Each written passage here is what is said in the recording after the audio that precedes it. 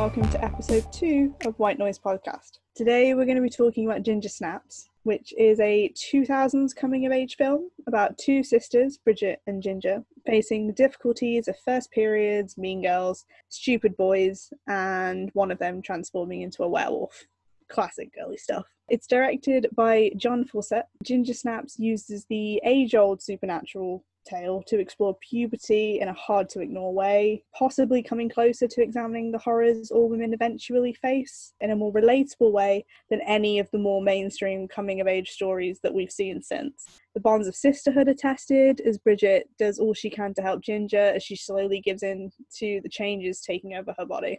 And I think that is the best description I can give to anybody who hasn't seen it. And if you haven't, we highly suggest it. Yeah, I mean, to be fair, I think like everything that we're going to talk about in these podcasts, definitely recommend seeing the film beforehand. I think it just goes without saying that it just makes it a lot easier to follow, but also you just don't have to worry about us explaining the plot in detail as we go along, because we're most likely not going to do that. And also, we wouldn't talk about films that we ourselves don't enjoy. That would be a rarity. And we'd probably recommend seeing almost every single film that we do talk about. Most likely. Yeah. I think if we ever do a film that we don't like, it will be to tell you not to watch it, but then I feel like that would be counterproductive. So, Oh, 100%. Yeah, we'll see how it goes. Also, how can you not want to watch a film that has the emo style that Ginger Snaps does? Oh, definitely. I mean, it's really, really prominent that this film came out literally in the year 2000. Like I said 2000s, but it came out in the first year of the noughties. For so many reasons that's relevant. It was the turn of the new millennium. It was the beginning of the emo culture, which is very, very highlighted throughout this film. In every way it possibly could be. So Lyanna watched it, as she'll explain, a lot longer ago than I did. I didn't see this film until last night. I had heard about it before, but I hadn't actually seen it. Mm-hmm. And as I was watching it, Lyanna messaged me saying it is such a Skye film, and I don't know exactly what that says about me, but I couldn't agree with her more. I think it's just anything that, like, I don't even know how to describe it. Anything that's slightly emo, a bit naughties, kind of got a feminist undertone, anything like that, and it's a Skye movie, 100%. Yeah. It gives me, you know, we mentioned this earlier, if you liked Jennifer's body, you'd probably like this film. Oh yeah, that's probably the best way. Yeah, to sell definitely. It. Throughout this entire thing, I could tell how it influenced Jennifer's body, but also definitely. how it influenced so many subsequent films that kind of came off the same genre. And I think it's fair enough to say that one of the reasons we've decided to do this film for our second episode is because the first episode was on Raw, and whilst there are quite a lot of differences, like you could almost probably watch these films and without really thinking about it maybe think that they don't have any similarities. Mm-hmm. But Ginger Snaps was probably the beginning of this kind of coming of age body horror. Horror has been used as a lens for other issues for decades, even like since the genre came around before film. But I do think that like Ginger Snaps is like the penultimate example of that. Female adolescence and female sexuality, similar stuff to Raw, which is why I think it would make a really good double feature. I just think maybe this film, it's very strange, but I think people could relate to it more, because I think we had a very in-depth discussion before we started this recording about how we felt it was almost more personal. Oh, definitely. Than Raw was. I think it touched on a lot more intimate subjects than Raw did. Yes. I also think that the fact that I don't know the exact budget of Raw, but like we just looked it up and the budget for Ginger Snaps was a very small, even for the year 2000, 4.5 mil. So being like a small emo indie film, I feel like of course it was gonna have a more personal touch to it. I think it's also important to say that, again, because of the year that Ginger Snaps came out, it came out around the time of the Colombian shootings, the school shootings, which faced the film with a lot of controversy when it came out, because obviously, understandably, people didn't want to see teenagers in situations of death or depression or anything like that because of this situation, and I would say that it probably harmed the profit that the film could have made. Oh no, definitely. It absolutely bombed. It made a Yeah. fraction of its budget. And I I think mean, it's the sad reality yeah. of a lot of stuff that came out around then. It was just doomed because of the climate, really. Like, obviously you have to be sensitive, but as we've seen, these films don't seem to have an influence that greatly on the people doing these things. If you get where I'm going with that, you get that. Which school shooting was it? They found there was an incident where they found a copy of like Chucky 2. Which one was that? Was that a school shooting? I don't remember. I can't remember. No. Or it was I think it was the British case with the 2 boys. It wasn't a school shooting. I remember the Jamie Bulger case. That was it. Yeah, like I think when the Jamie Bulger case happened, I would say that a lot of British people would be familiar with this. That basically, in that case, one of the boys involved, it was found that he had a copy of Chucky 2 in his home.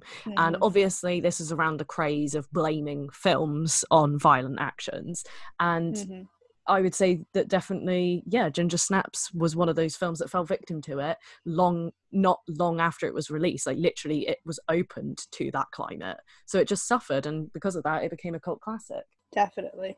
I mean, I feel like, I don't know if this is a controversial opinion or not, but evil people are evil people. Yes. It won't take a lot to push people to do these kind of things. So I think things like Chucky is a little bit debatable because as far as I'm aware, it didn't serve any other purpose other than being a horror film. Yeah. But then again, I am a huge believer in, when people talk about video games being prevalent to violence, it's like I probably saw more violence in news articles than I ever saw in video games. Oh, definitely. But the thing is with Ginger Snaps is that it has a message beyond the violence that it contains. And then to be fair, but then also, like I said, if you we don't want to go too much in comparing Raw and Ginger Snaps, even though there are obviously the similarities, because we don't want it to basically just be like a partner episode. We do want this episode to stand alone. But the violence in this film is very different to Raw. It's not as explicit, I feel. It's more hinted at. There's a lot more self-restraint when it comes to it. But I would also say, weirdly, that it kind of revels in it more in a way, if you get me, because this is very clearly much more of a horror. It's like a campy horror film. Like it even opens with a ton of blood, but it's not, because it's less grounded in reality, it seems less like actually horrific.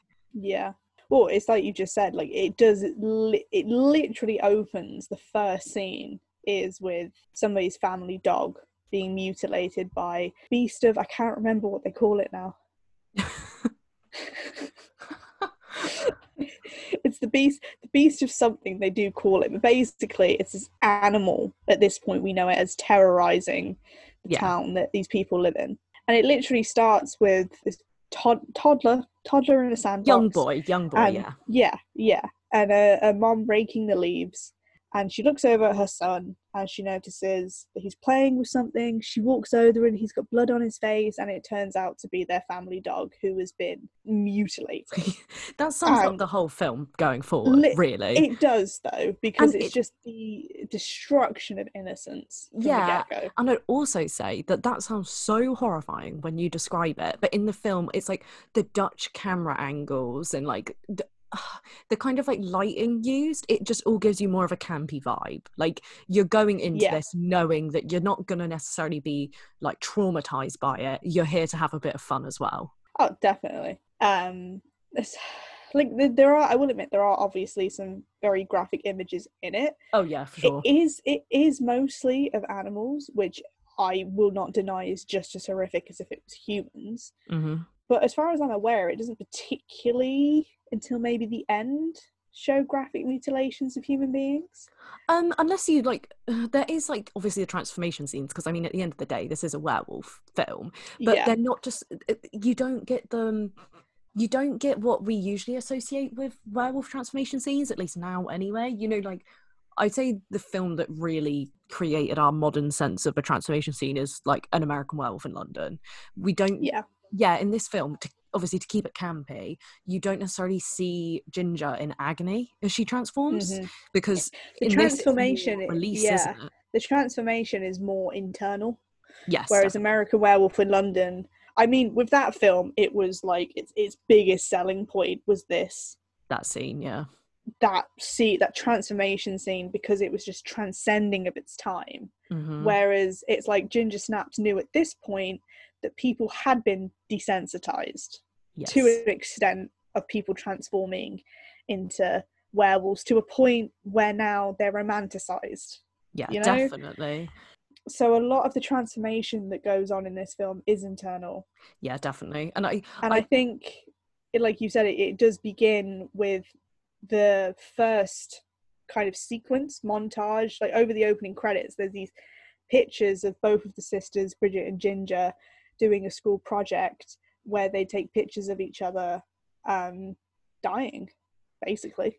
Oh my god, yeah. That just says it all, really, about noughties emo as well. Yeah, like you can't deny, as much as this film did have a message it was trying to punch across, it did fall into the gothic emo look we're different. Oh, of course. And genre, which we can both relate to because we were both a part of it, let's be honest. And I think you also have to like recognize that was also its fan base. Like, this film was written for those girls that are like, I'm not like the other girls, kind of thing. Like, the main characters, they resent the other girls at school. You know, they are not like other girls. And I don't know, there's just something about this film screams, I really just don't want to be mainstream. Like, fuck the mainstream. And sometimes it is a bit on the nose, and it can be like almost a little bit cringy looking back on. But I think that's also something to super enjoy when you look back on like noughties emo. I think, like you said though, like, as much as it is cringy, you could also put it down to campy. Oh yeah. Like, it's difficult because, like I said, the first time I watched this film, I went into it with an analytical point of view because I knew we were doing it for the podcast. Yes. So I looked past a lot of that to an extent, but I was still able to recognize that it was just, you know, like there's one point where, you know, Ginger and her sister Bridget made a pact when they were younger that it seems like they would either survive together or they would die together. Yeah. And Bridget makes a comment of wrists being for women. Oh god, yeah.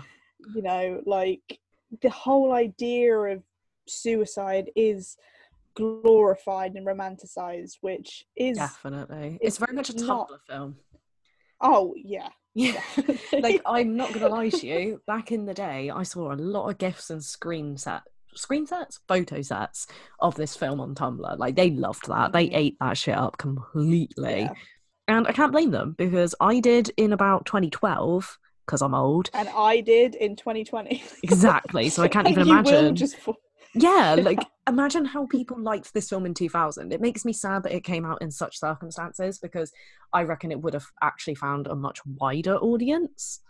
And it actually upsets me that a lot of people haven't heard of this film, because I know I could tell you quite a few people that I know for sure would love this. And that's kind of why we're doing this episode. Yeah. The first sequence that we were talking about a moment ago, about like the pictures that the sisters took, like, on the surface does just seem like the glorification of death and the romanticization of becoming something after death. Yeah. But when you really look at it, to me, a lot of the pictures were taken in domestic situations. And because these were two girls that were creating it, it seemed to me like they were mocking the idea of domestic duties that are put upon women, which you do have to remember, especially back, like I said, in the early 2000s, which was only 1 year away from 1999, that women were still kind of expected to be like that, or if they decided to step outside of the box, they were seen as radical. Oh, 100%. Like, we tend to forget that. I know there's obviously this whole like amazing thing that you forget how long ago something was, and it is actually very easy to forget that 2 decades ago women were in a very different spot. Like, the I'd say in the past decade or even less, a lot of women have been able to define what being a woman is to them. And I don't think they necessarily had that as a luxury of the same degree 20 years ago. And I think that's like a big thing about emo, because I think whilst it does have its problems for sure, the emo scene tended to be quite welcoming to people that were different, and that included women that didn't enjoy conventional, femininity. And I think that's why a lot of suburban kids loved emo so much. Yeah, well, emo broke down. I'm not gonna lie, I didn't expect this podcast to be on emo, but I'll take it. Emo broke down a lot of these stereotypical gender norms for men and women. For possibly the first time, men were mainstream wearing makeup. They were wearing women's clothing. They were straightening their hair. Like, as much as you want to make fun of it, for a lot of people, it was a gateway into actually finding who they were later in life, because it gave them a chance to express who they felt like they were inside. And one of the, like, as much as this film, it focuses on female puberty and periods and things like that, Lyanna did make a good point. Like I said, not all women have periods. No. And there is this breakdown of exactly what it means to be female. Like, why is it, as this film portrays, do you become a woman when you have your period? Well, yeah. When so many cis women have their periods at different stages, and then some women don't have them at all. Yeah, I find it really interesting that obviously in the film it makes it apparent that Ginger is the older of the two sisters. We find that out very early on in the film, and it's really interesting to me that they go on and on and on about like Ginger being a woman now, but like nothing about Bridget. It's only when she gets her period that she's considered a woman, and that she actually starts to, well, when you think about it, it's suggested that at the beginning of the film, when boys start to pay attention to Ginger, which we'll talk about in a second, it's around the time of she's just about to get her first period. It's really interesting to me that it kind of buys into this whole assumption that, like, the hormones and like, I hate it, but sometimes there's that horrible term about like men being able to smell it. Like, it's so uncomfortable, but that's definitely played on in this. Definitely. I think it also, like, what you were just talking about, one of the scenes that really highlights this is, I dubbed it the first hockey scene, because there are a couple of hockey scenes in this film. But the first one is when Ginger and Bridget are smoking together, and one of the boys, or all of the boys actually, are just making comments on the girls. They're making very sexualized, stereotypical comments. And I think whilst this film also is a portrayal of female coming of age and puberty, it's also an interesting portrayal of how men are almost expected to act, to be the alpha males, which again is very prevalent in wolves and dogs and things like that, the higher ranking. Men are also almost, in this age at least, again, we do need to remember that this film came out in the 2000s, not that it's an excuse, but it was 20 years ago. Yeah. That men are brought up to believe that the only way that they could be seen as the alpha males is if they're demeaning kind of everybody else around them, but especially women. Yeah, like they have to like completely own them. They have to constantly comment on them in every way. They could, like in this film, you see them from the beginning call them freaks, but then they also call Ginger hot. It's like they just can talk about them in any way they want, and that makes them a man. Yeah. And it's a weird thing to watch now, because obviously it still happens in films now, but like you said in our conversation earlier, in a like coming of age film today, someone would comment on the comments. Yeah, someone would definitely, they would call them out on it. They would basically say like, look, dude, that's not okay. You're like, fuck you, dude. It's pretty fucking disgusting. But these men are just left to their own devices, and they're almost kind of allowed to make these comments. It's funny because it feels kind of creepy to watch, but then it's also like, wait, actually that is normal? I guess because we see it less. I don't know about you, like I don't really get it. Maybe it's because I'm not a stunner or something, but I don't really get all those weird comments. Maybe I live in a different world to other people, but it's it's not as prevalent as it is in movies from the past, and that makes me wonder, is it that we don't want to show it in media anymore, or is it that things are getting better? I'd like to believe that it's because things are getting better, for sure, but I also do think that, I don't know, I don't know if it's that it's shown less in films now because it happens less, or if it's that we show it less in films in an attempt to make people do it less, because, you know, you go back and you watch things like, you know, Carrie or anything from like the 70s, 60s earlier, and the catcalling is really commonplace, but for some reason in this film I noticed it more. I don't know about you. No, I completely agree. Again, I think it's because it's like I said before, I expected somebody to step in and say something, because I knew it was wrong. But then I do think back to when I was in school, and I think about the situations I had with boys and the way that I was treated because of them, and I didn't say anything because nobody had kind of ever told me that wasn't the way it was meant to be. It's just normalised, as boys being boys. Yeah. So I wonder if it's less to do with the fact that, like you said, it happens less now, which I would like to think is the case, or if it's more to do with the fact that when we were that age, during that era, we just didn't question it. To be fair, I didn't think about it that way. Maybe I just don't remember it so much because I didn't actively think about it. Like, there's a lot of things later in life I've looked back on, and it's not until I've reached this age that I've questioned and realised that it was wrong and it shouldn't have happened. Well, yeah, we've been seeing that on Twitter recently, like a lot of people coming forward about experiences. And I think that if more films showed people speak out about it, obviously that would help. Not that Ginger Snaps does, let's be real, but I don't know, I would say that, like, watching this film, you can see how far things have come, thank fuck. Yeah. Like, genuinely. And that isn't just with like catcalling and all. I just say it's also with feminism, because, and just general like understanding of gender, because we said earlier that this film does make some outdated assumptions about women, and it's like we said, like, not all women that get periods are cis, you know, and not all cis women get periods.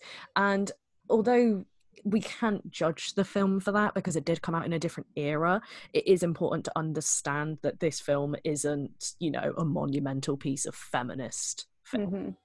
You get me? Basically, this film uses the idea of periods and compares it to becoming a werewolf, which is something that we'll get onto a little later. Yeah. But despite the fact that it uses the idea of periods to start the discussion of bodies changing, it doesn't mean that it completely disregards the fact that at some point everybody's body does change. Yes, exactly. One day you do look in the mirror and you realise you're seeing a completely different person, no matter what gender you are. You do see a completely different person than what you saw in the first place. I think it's interesting as well that we see Ginger change, and like not just into a full-on werewolf, but like her physical appearance changes a little bit. Like with the, you know, the silver streaks in her hair, which slowly start to show up. I thought that was quite interesting because it's, to other people it could literally just look like hair dye. That's like a normal part of growing up. Like, people experiment with their hair, like nobody even yeah, exactly. And also it just looks fucking cool, but it does look yeah, like, I'm not gonna lie, when I watched it I was like, I want silver streaks. But anyway, basically I found it quite interesting that that's just like another example of ways that she's changing, which seem quite insignificant, but it's actually something, it's a sign of something bigger going on inside of her. I think it was important that they used very obvious physical changes to represent what was going on inside of her. Yeah. Because we were talking about before that if this film had just been about basically a girl getting her period, which obviously neither of us are undermining, but if they had just decided to do that, I think people, boys and girls, wouldn't have really thought a lot of it.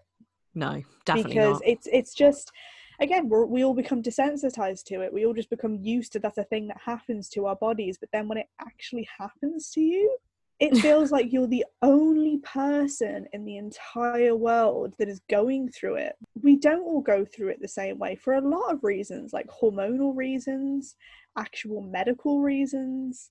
And I think this film, intentionally or not, was the beginning of realizing that not everybody goes through the same changes, but that doesn't make them weird or abnormal just because they do.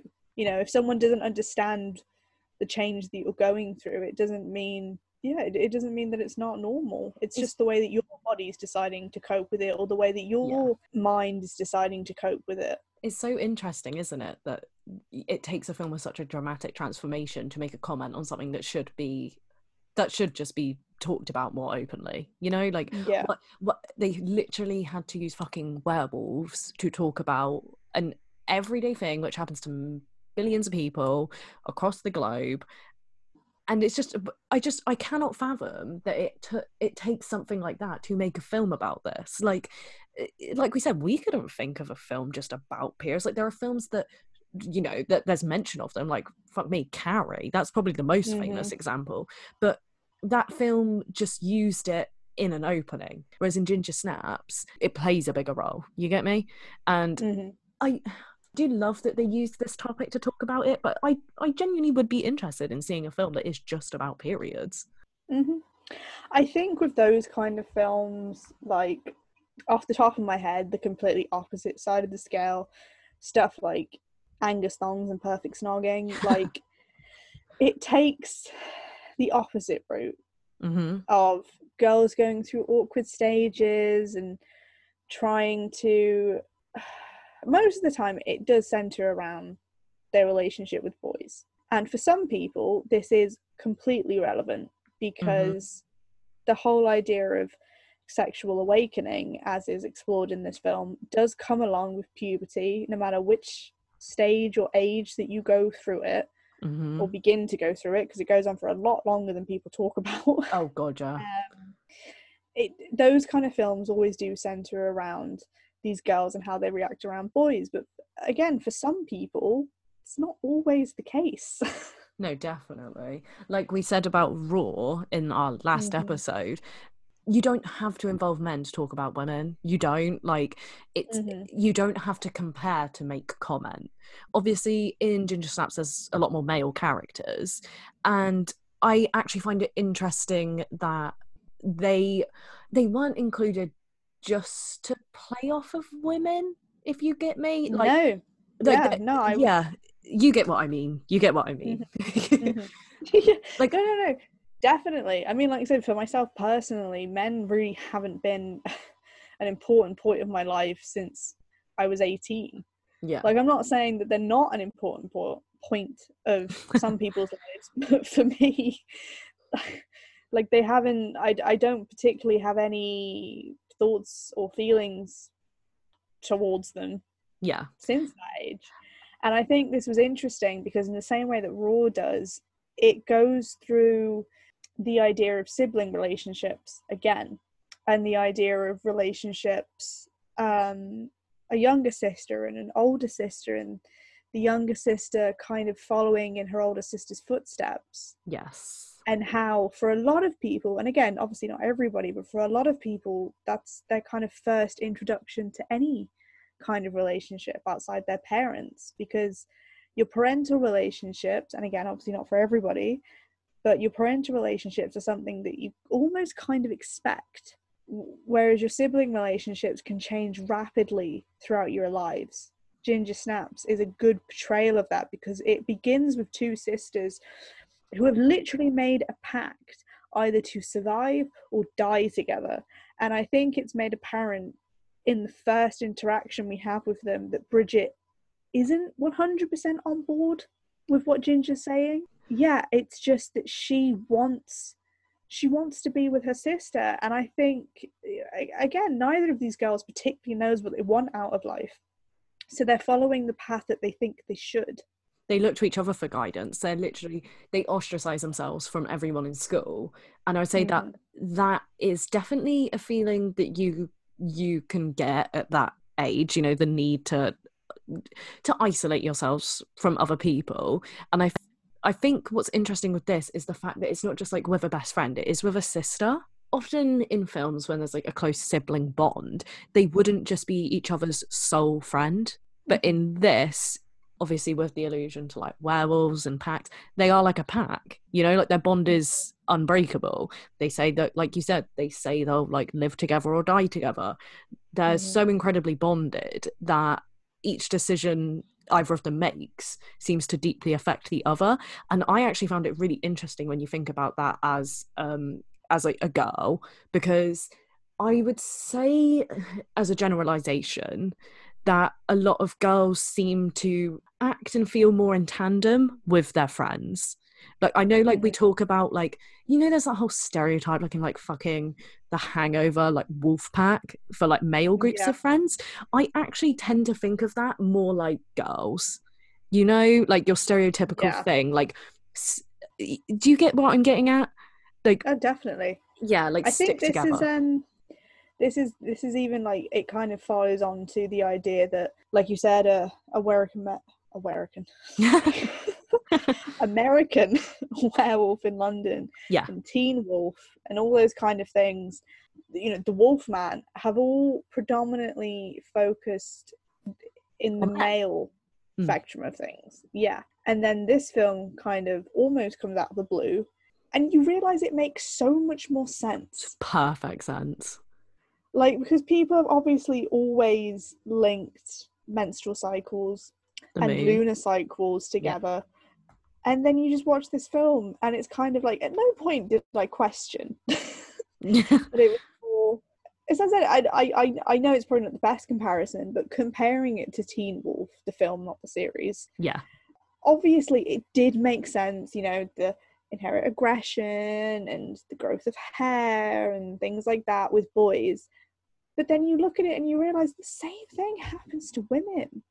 Yeah, for sure. It's just because it's such a male inherent trait, people ignore it and they brush it off. And I think that's so, again, so apparent in this film because, again, they don't do it in the best way, but her mom does try to engage a conversation about what's going on with Ginger, and Ginger and her sister both do their best to hide it. Like, Ginger literally says to Bridget, I can't go to the hospital after the initial attack because I don't want mom to find out.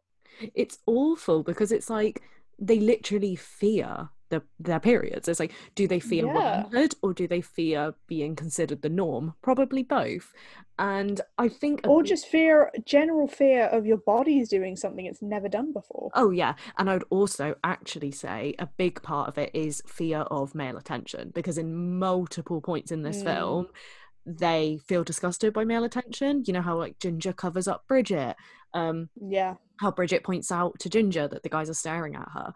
I think it's really interesting that that's the whole thing. And then when Ginger realizes that actually this power is great, is when she kind of starts to actually come into her own. So this film has like multiple viewpoints on embracing your sexuality. Like it doesn't have this like clear binary about it. I think also, like what you were just talking about, like one of the most predominant scenes of Ginger seemingly embracing her sexuality is obviously when she walks down the hallway. Oh, And iconic. she's wearing clothes that she didn't wear before. They show more of her body. And like, yes, that is empowering. And if she feels empowered walking down that hallway, then she should.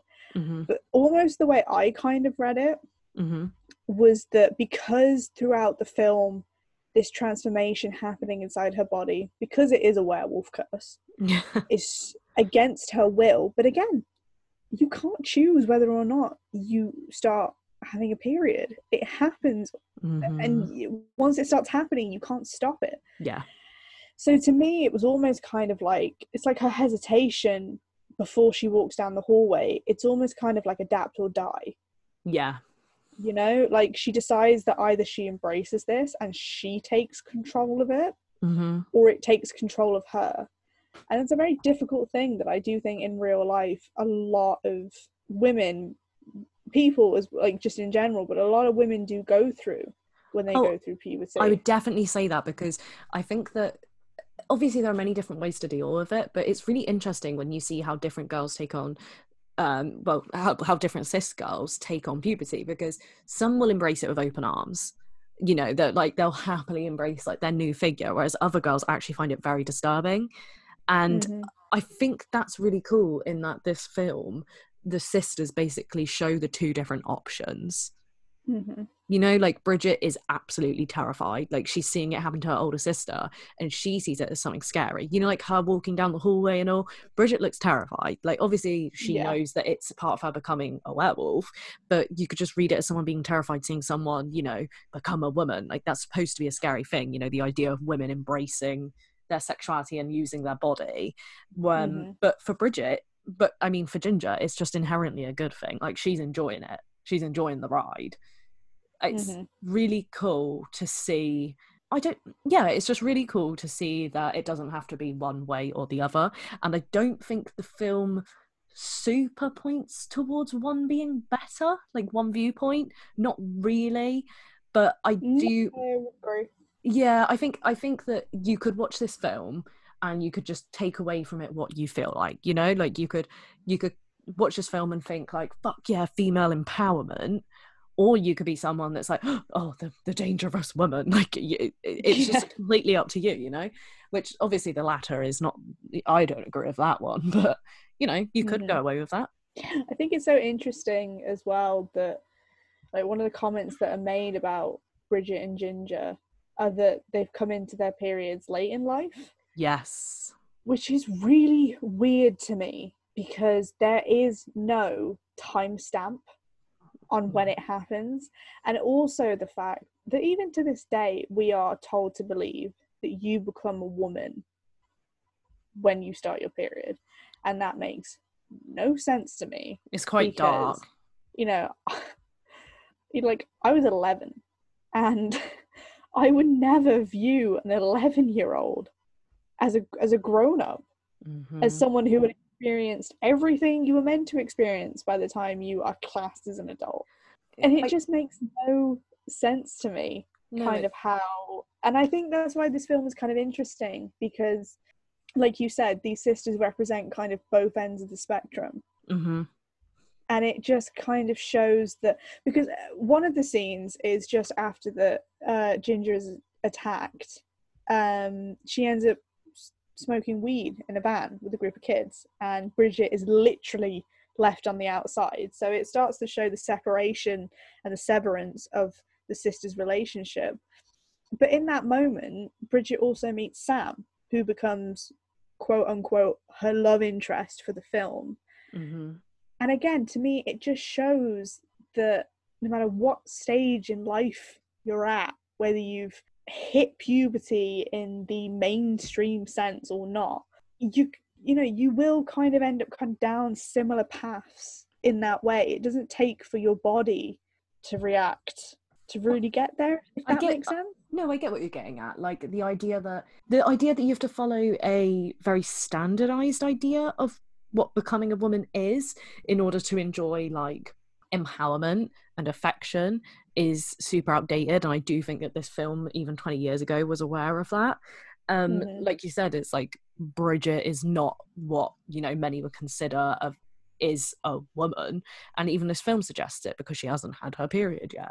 But it shows that she is still worthy of affection. You know, like you have Sam there. It's not like an outright love interest thing. We might like disagree on that, but yeah, but it's like I don't know. Like this film. It is interesting to see that they dissect the ways that defining womanhood is not. It's just not it's not something you should do at all. Yeah. How can you define womanhood? Like you said, like 11 years old, getting your period at 11 years old, that doesn't make you a woman. Neither does smoking weed for the first time, neither does having sex for the first time. Like none of those things make you a woman. There's no like particular order these things happen in.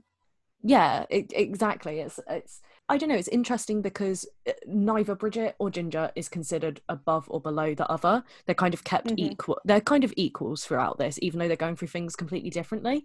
And I just really like that about it. It was interesting. I agree. I was like, what? I'm talking into a dead end there, but I know that I don't know, just something about the idea of like, you know, when you watch a teen film today, like a coming of age film, and there's Yeah. always like, you get your super girly girls and you get your more like, just, I hate the name, I hate the word butch or tomboy or anything, just because it's not real. Just, you know, you get your more and your less feminine, which itself is a bullshit idea, girls or women, and they're kind of almost like pitted against each other, like still to this day. I think, it's exhausting to see. So this is quite refreshing. Sorry, I'm trying to think. Yeah, I'm trying to think of where to move to next. I know. You know, we apologise that this podcast is a little bit messier than the last one. I even said to you before we started this one that I felt like I had messier thoughts about this film.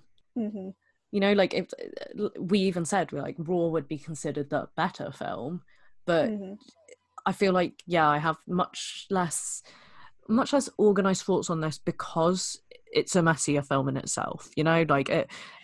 Okay, well, in that case then, at this point, we kind of just want to say that before we started talking about this, we realised that this was probably going to be a little less structured than our first podcast on Raw, because the film itself is quite messy, I suppose you would describe it as, and I feel like that's kind of where our thoughts went to with it. There wasn't a particular sequence or particular themes that we were like really adamant in bringing up. It was almost more like this film initiated more of a discussion than an analysis, I would say. I think that's actually a really good way to put it. Yeah. It was more of like a thought dump, wasn't it? Yeah, very much so.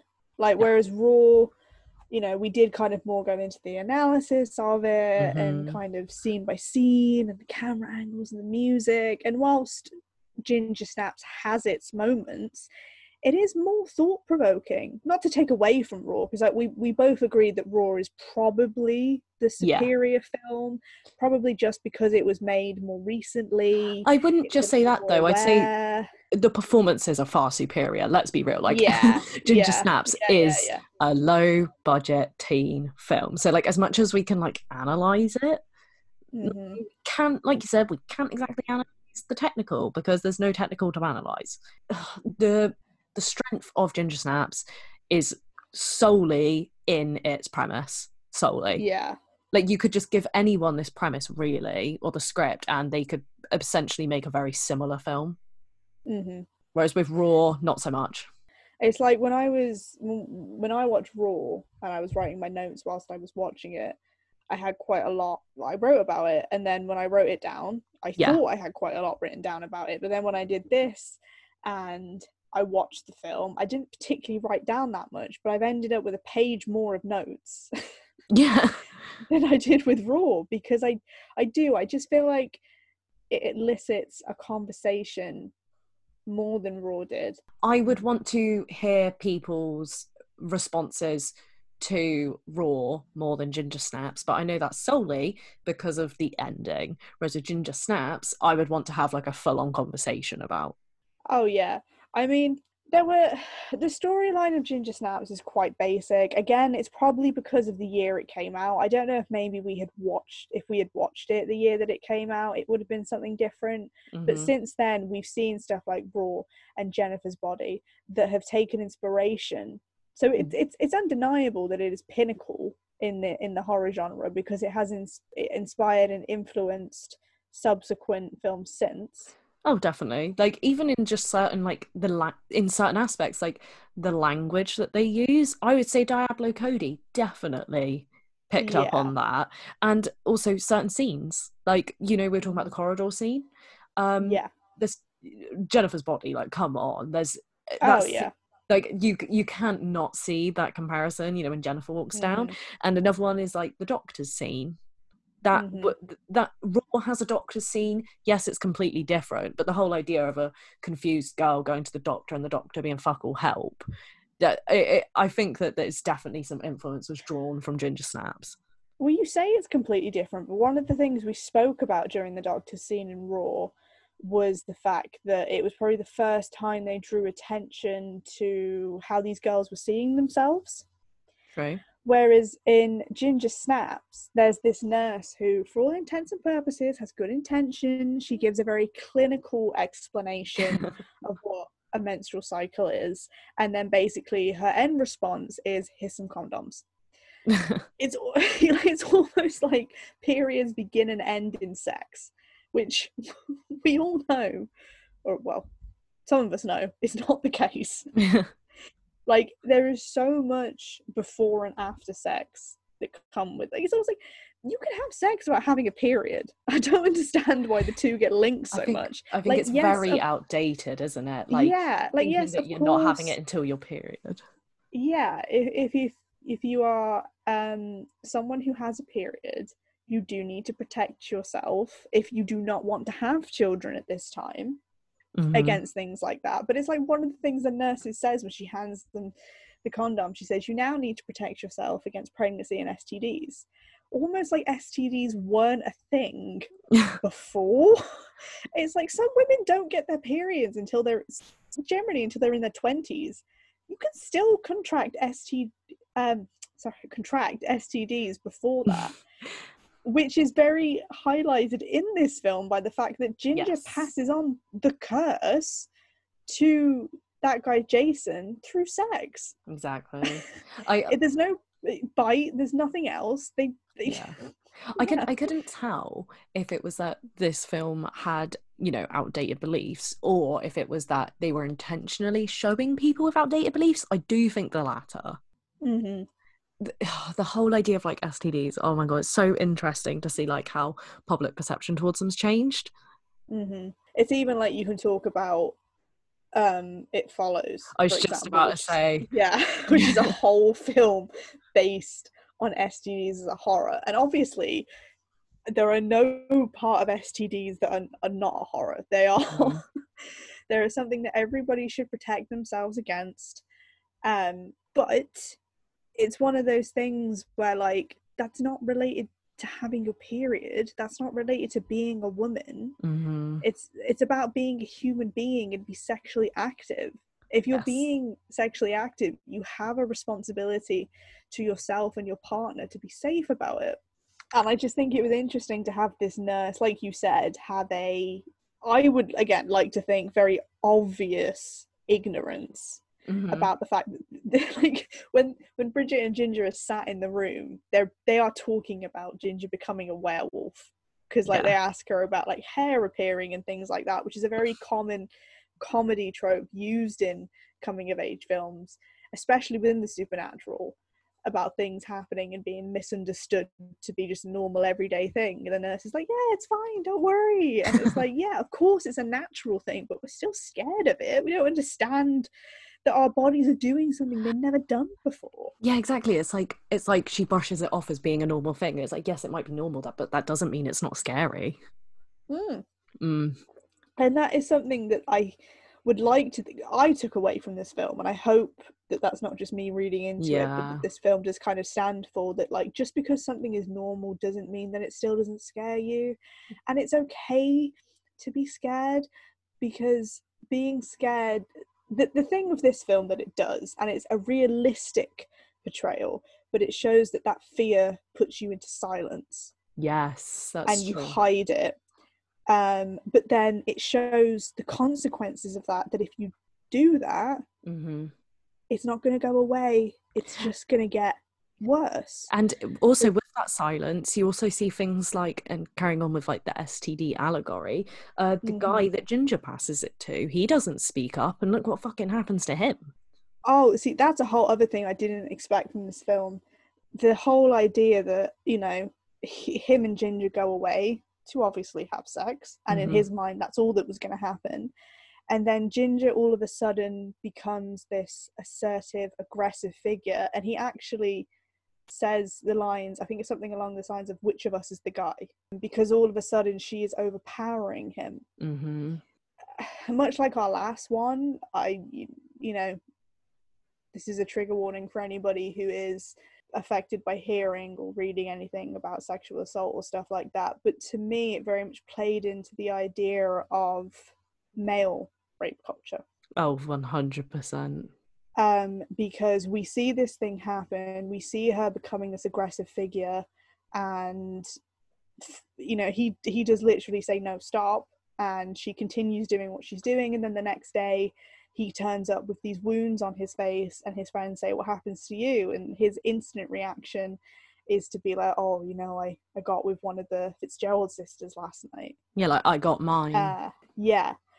And he doesn't kind of recognize the fact that what happened was against his will, because he's the man. It's also interesting though, because is it that he doesn't recognize it, or is it that he is trying to bury it? You know, like, that scene has a very interesting take on consent, because to begin with, it seems like he's quite pushy towards Ginger, you know, like he makes lewd comments and stuff like that, but then when it actually comes to that scene, she's the one being more forward. And it's really interesting to see that consent flip, because, you know, whenever we're told about like events such as that, like assault, it's made out like one person goes in with ill intentions, but not necessarily.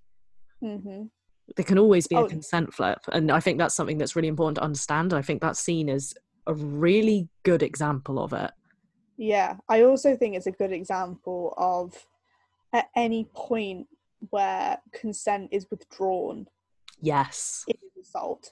It doesn't matter if up until the moment you were for it, as soon as you say no, and as soon as you do not want it to happen, if it continues, it is assault. Exactly. You don't have to have a verbal no, you know, like, whenever we're shown scenes where someone tries to stop something like that, it's, you know, there is a verbal no, and I think it's poor to try and teach people that you have to give a verbal no. Like, obviously there are many cases where you can't, you know, like, it's so fascinating to me that this film manages to cover so many topics.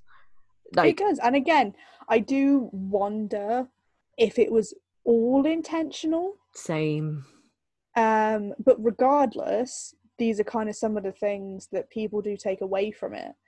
And like I said, this scene in particular, like this whole film, again, much like Raw, breaks down gender stereotypes for women, but it also breaks down for men as well, because everybody is at the same level of vulnerability to an extent, you know, like, just because you're a girl doesn't mean you're obligated to perform a certain way. Just because you're a guy doesn't mean you're obligated to perform a certain way. Exactly. And that's kind of one of the things that this film comments on. And it does that through Ginger's slowly descending transformation. And I do say descending simply because it is very obvious that she doesn't want this, I would say. I don't know, because she does somewhat. It's torn, isn't it? Because it shows moments where she does and moments where she doesn't. I think it's just simply because it does boil down at the end of the day.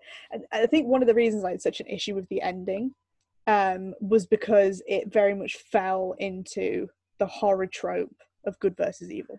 Yeah, I find like the ending does such a disservice to the whole of the film. Like I said to Lyanna before we started recording, that I would have much preferred it because obviously Bridget became infected, if both of the sisters had transformed and then run away together, separated themselves from a society that never truly understood them anyway. And I was very disappointed that it basically became Bridget became the heroine and she destroyed the evil. And like, it was a little bit of an emotional ending because, you know, you have to remember she's basically just killed her sister. And I do know that there are 2 subsequent films after this, but I haven't seen them. I think we are in agreement. Do not watch. Yeah. But I just found the ending quite disappointing, considering everything it had built up to. Yeah. I think from maybe like the party scene in the greenhouse onwards, it started to disappoint me because it started to fall more into the horror tropes, which again, you could argue is a product of its time, and the fact that at the end of the day, unlike Raw, it did set out to be a horror film. And not just that, a teen film. Yeah. Yeah, like we've all, it's about a teenager, but its primary audience isn't teens, you know, whereas with this it is very clearly targeted towards teenagers, which Mm-hmm. means that it's hard because although it wasn't that well received to begin with, they probably didn't want to further alienate any audience they might get by doing some kind of crazy out there ending.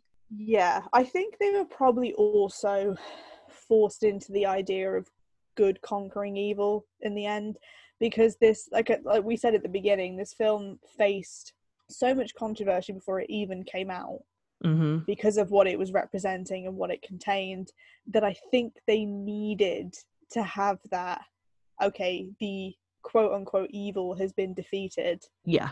before it can end, because that is literally the last. There's no, like, it doesn't, Bridget doesn't kill Ginger and then there's a funeral for her where she mourns her sister. Mm-hmm. There's no aftermath.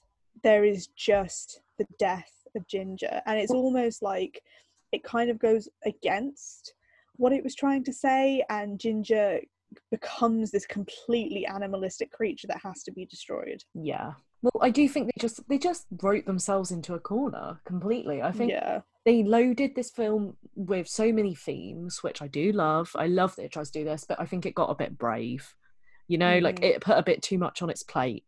So no matter what ending they did, it was gonna fall short of giving a proper conclusion to one of those themes. Mm-hmm. But I think somehow they managed to fall short of all of them. I think this is one of the things that we kind of spoke about briefly in our first episode, that one of the things Raw was able to overcome was the stagnant, stereotypical end of horrors, where things either end on a very obvious cliffhanger or they have a happy ending resolution. Yeah. And Raw was kind of able to transcend this by giving us an ending we just didn't expect.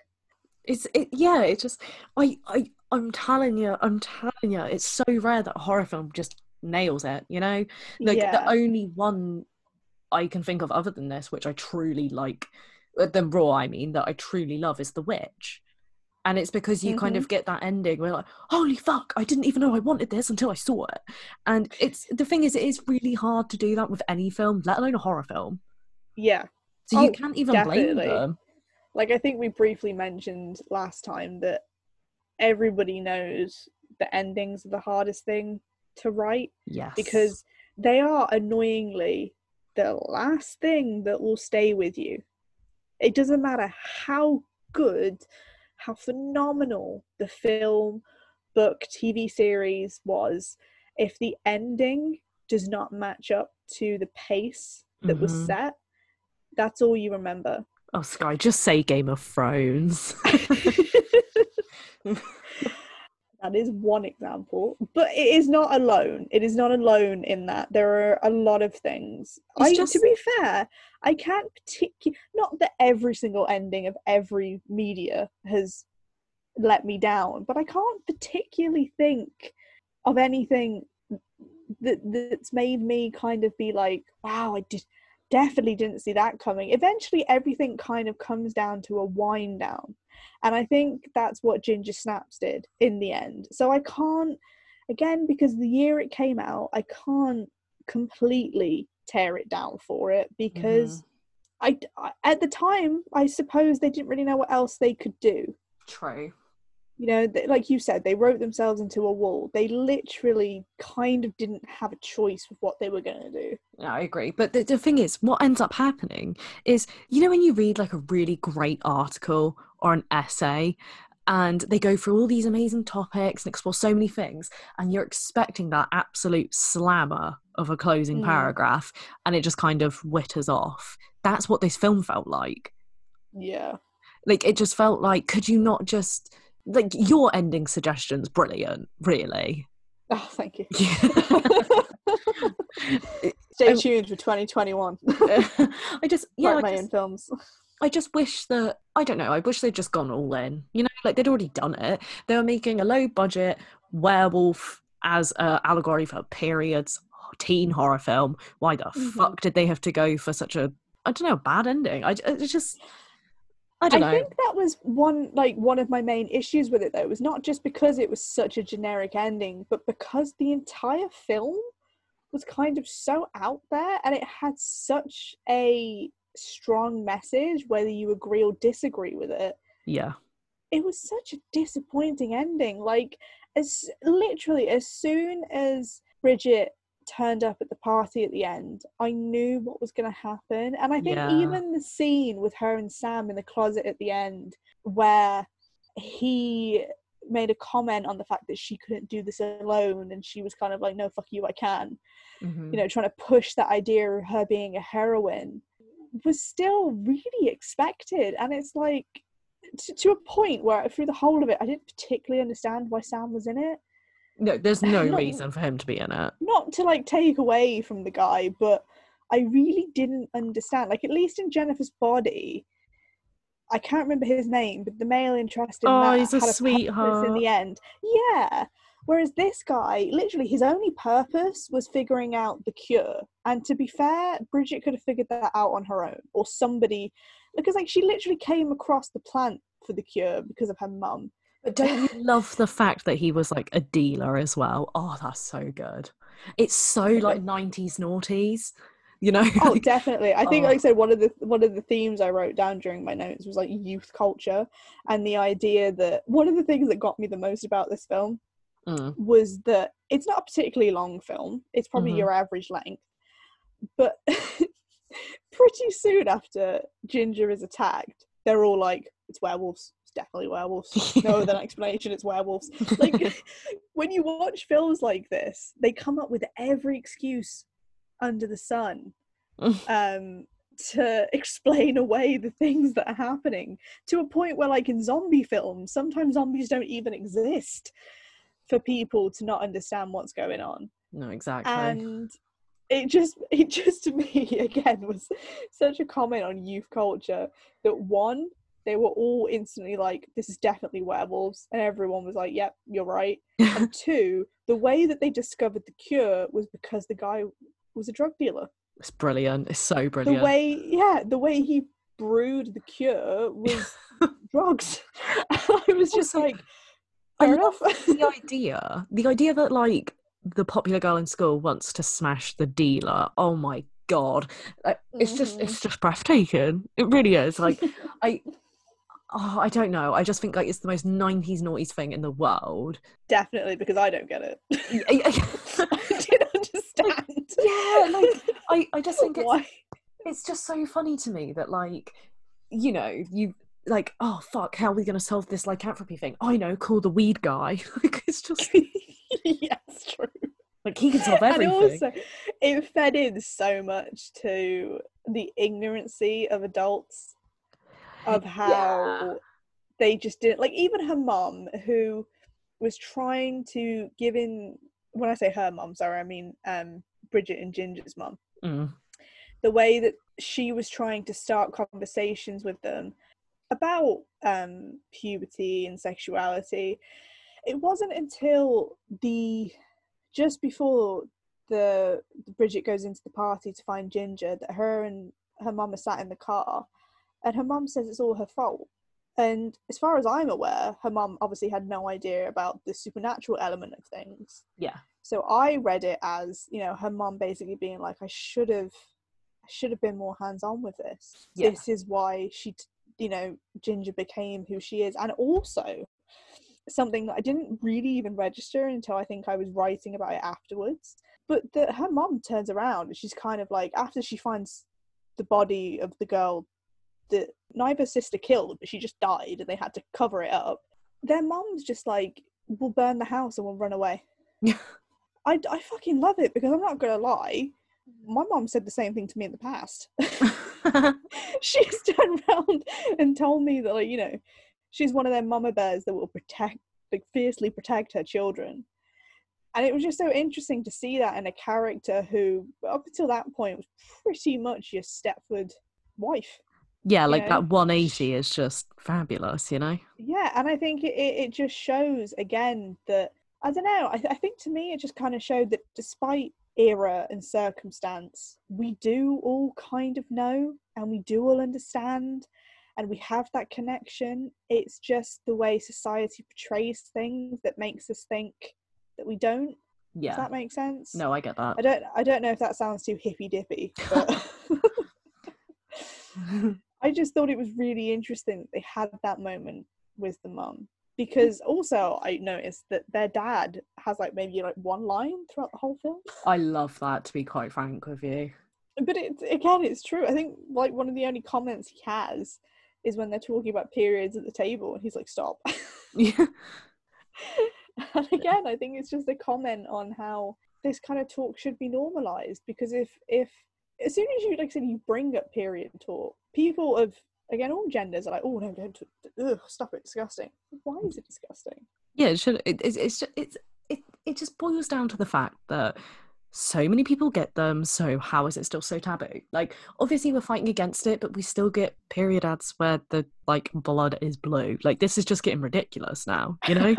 like it's ridiculous when you think about having to, I know I've said this a million times already, but it's ridiculous that to talk about it you have to make a film about fucking werewolves. It's just crazy. And I love the fact, just on a sidebar, that there's so many things in this film and we just keep coming back to the period allegory because it's so unheard of.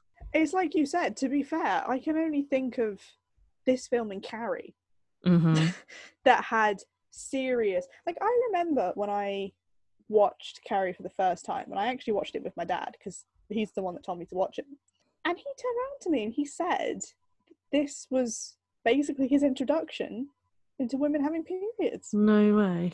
And it was just so crazy to think that, like I said, it should be taught to everybody, because Definitely. it is something that, you know, like you said, cis women go through, people who are born with wombs go through, and, you know, men find themselves in situations where they are in relationships, they'll have to deal with it because of that, and they shouldn't feel embarrassed. Well, that's the thing, isn't it? It's not just doing a disservice to people who have periods, it's doing a disservice to the people who are close to those people, you know, because they're not equipped to deal with it or understand it. So the more like films like this we can get, and, you know, the one day we eventually get a film about actual periods, it will just, it's just great. It's to be celebrated, really. I would hope that it would get to a stage where, not that we get a film about periods, but we will get a film where it happens, it is dealt with, and then we kind of move on. Well, yeah, like, say all these coming of age movies, like, how many are there where they get a period? Like, you know what I mean? Like, we've got Lady Bird, we've got 8th Grade, we've got all this crap, but when do we see that? I mean, it might happen. If any of our listeners can think of any, I'd actually love to know, like, genuinely, please let us know. But definitely, it's kind of upsetting, you know, like you just don't see it. It's like it's ignored. It's like it doesn't happen. And that means, you know, when you have times where things are really hurting, you don't want to speak up. It's taboo to even call into work and say, I'm in pain. Yeah, definitely. Like, and I think, like I said, because obviously there are stages, like, you know, there are people who have endometriosis and polycystic ovaries and all these kind of things that can factor into it, that go through general, and to be fair, even regular periods without anything else, go through general debilitating pain. Oh god, yeah. And yet you're expected to continue as if nothing is happening. It's like if somebody was walking around and they were punching you constantly in the gut, you would not be expected to carry on with your daily life. Exactly. Like, it's just, I don't know. I know this, like, podcast has taken a dramatic turn, but I knew it would when we talked about this film.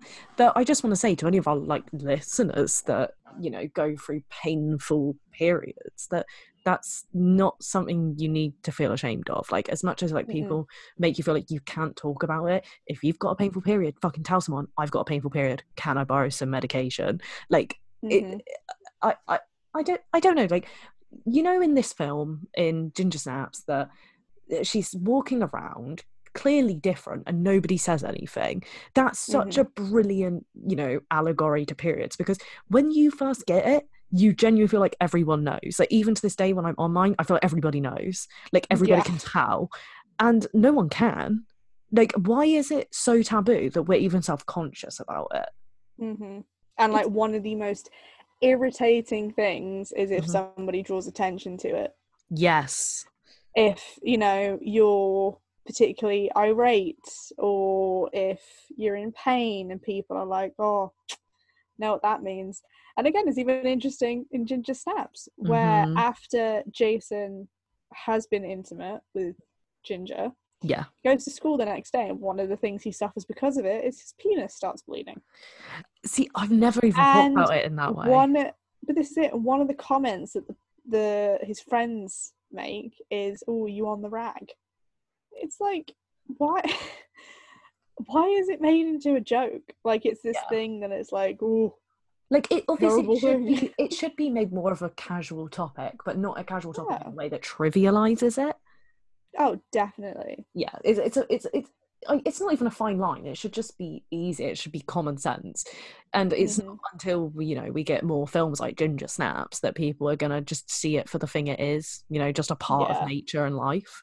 Honestly, until we actually started recording, Hmm. I thought this podcast was going to be very similar to our first one about Raw. Yeah. But the truth is, this film is predominantly about women getting their periods for the first time, and It the really things is. that they go through because of it. The more you talk about it, the more you see it, don't you? Like, just It's this true. conversation now, I'm like, oh my God, that. Oh my God, that. You know? Yeah. And I think maybe that's why, weirdly, we kind of had more notes to it, because it is more relatable than Raw is. Yeah, definitely. And I want to add a point as well. The fact that we were both emo kids. Yep, that is. Yeah, Yeah, I cannot deny. that's one part of it. And I also want to add the whole aspect of her like glowing up. Like I didn't I wouldn't say I had like a glow up. I'd simply say that I had a very, very, very minor ugly duckling situation. Like I think that a big problem is that people think that when you hit puberty and you get your period and you're in secondary school, that you'll magically start to like look amazing. But that doesn't happen. Yeah. A lot of people don't No. become like their full selves. Like, your body constantly changes. For the most part, people don't look the way they will look for most of their lives until their 20s. And I find it really interesting. Any kind of ugly duckling story like you have in Ginger Snaps, it's always overnight. And I know it's done for Yeah. dramatic effect and it does work really well here, but it's kind of wish fulfillment. Yeah. You know what I mean? And I still buy into those stories and I fucking hate myself for it. I think, no, I totally get it, because it's like you said, these are the kind of films that we were raised on. Yeah. And, like even myself, I wouldn't actually ever say I went through a physical glow up, because to be fair, I pretty much look the same from birth, and that's not even a joke. But I would like to think, like I said, I went through kind of like a mental glow up. Yes, like it's not just a physical. In the sense that the way that I kind of perceive myself has changed. Yeah, it's like an attitude adjustment, isn't it, almost? Yeah.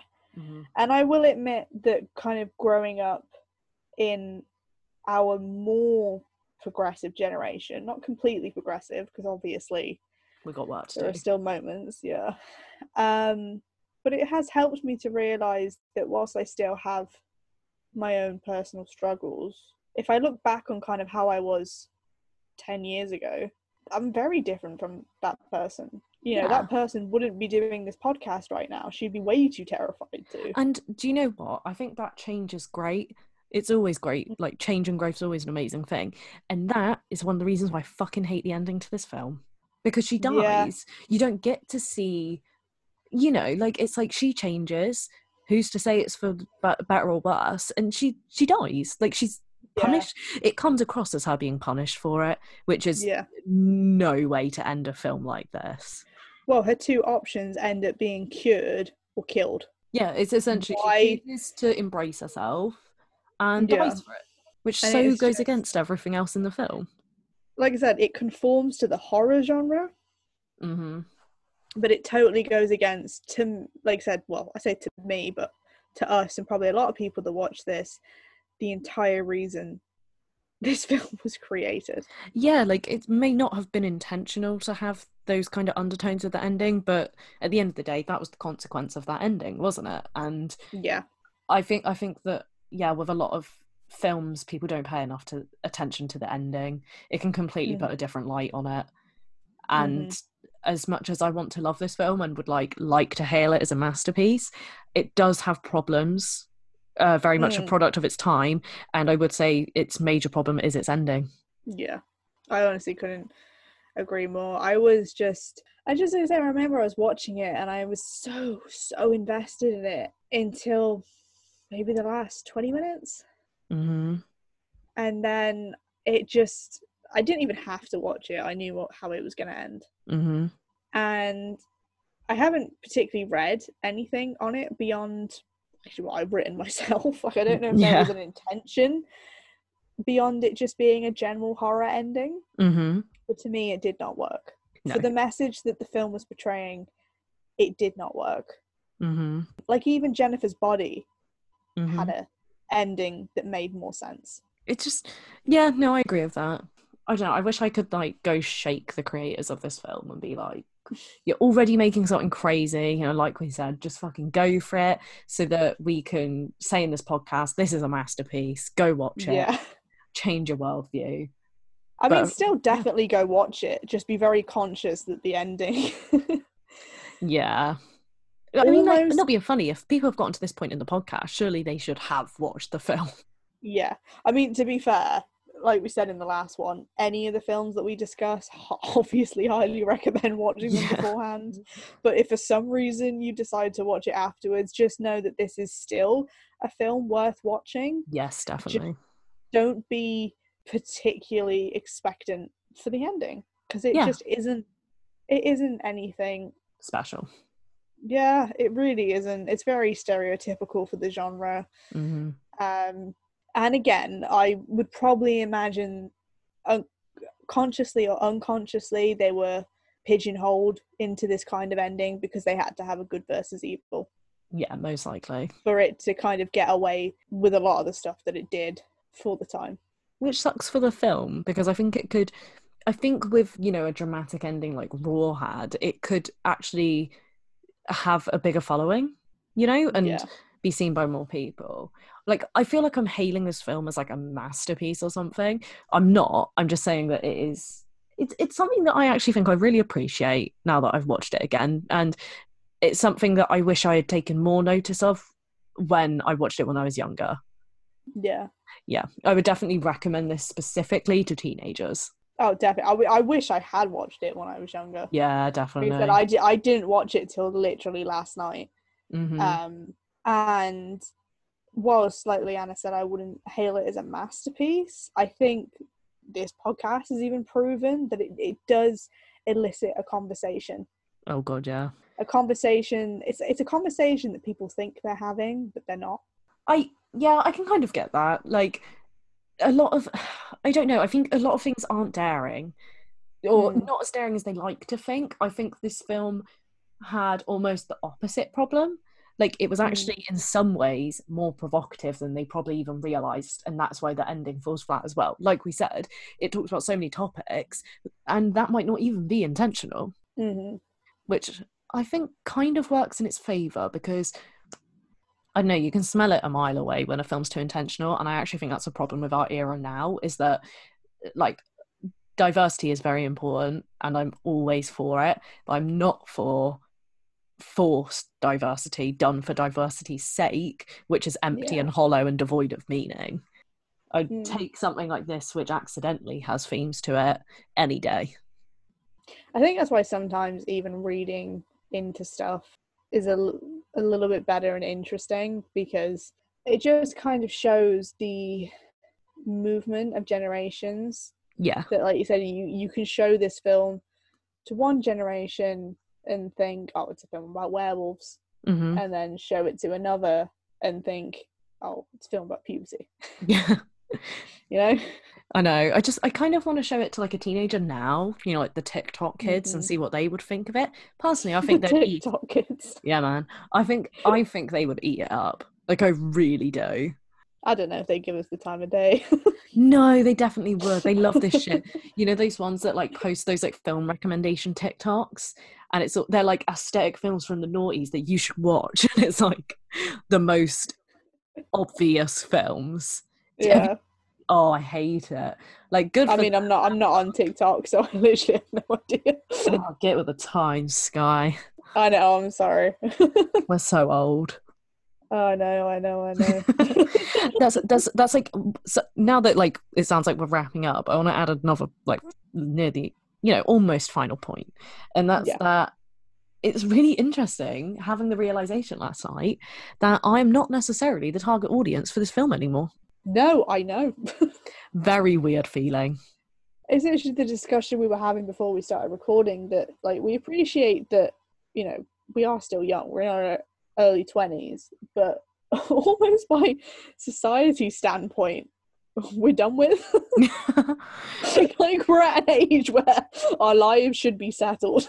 I completely get that. And do you know what? I want more films for people our age. Because have you ever, like, Yeah. we can talk about this, like, in depth another time, but coming of age films are always like, this, like a teen film, or they're about someone in their 30s who's struggling. It's like, why isn't there one about people in their mid-20s?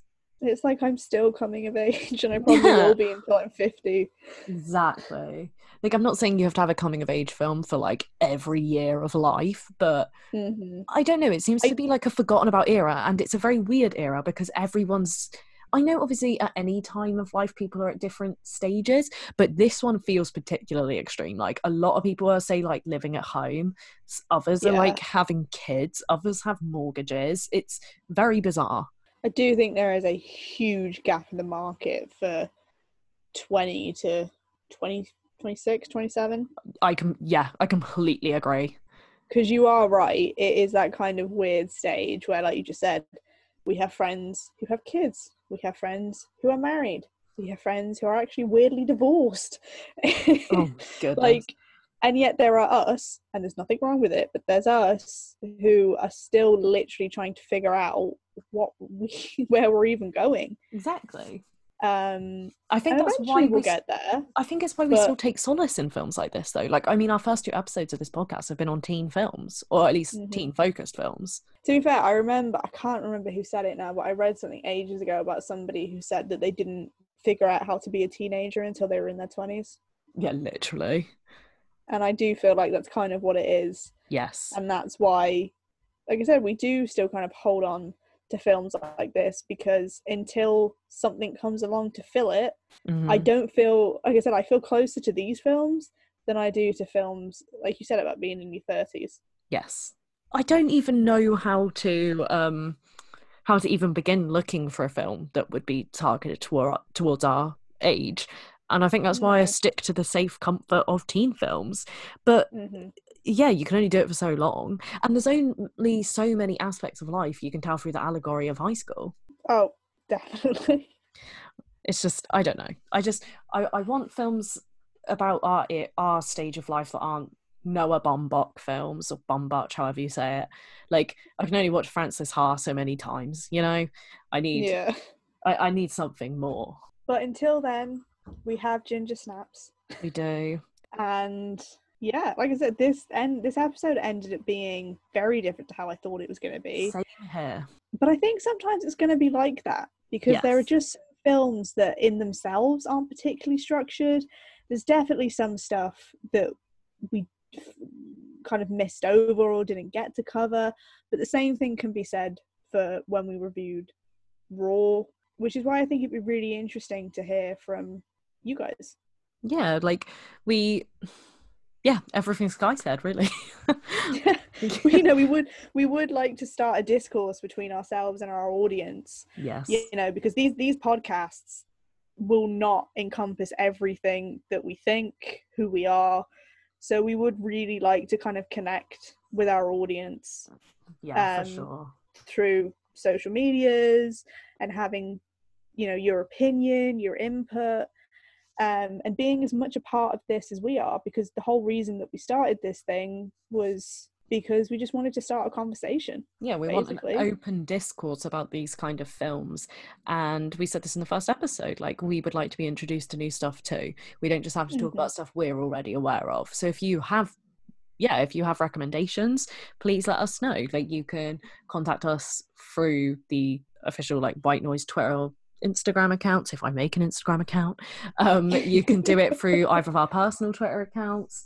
I would just love to hear more recommendations, because lately it feels that everyone's watching the same A24 films. So Yeah, I would love some fresh options. definitely. Mm.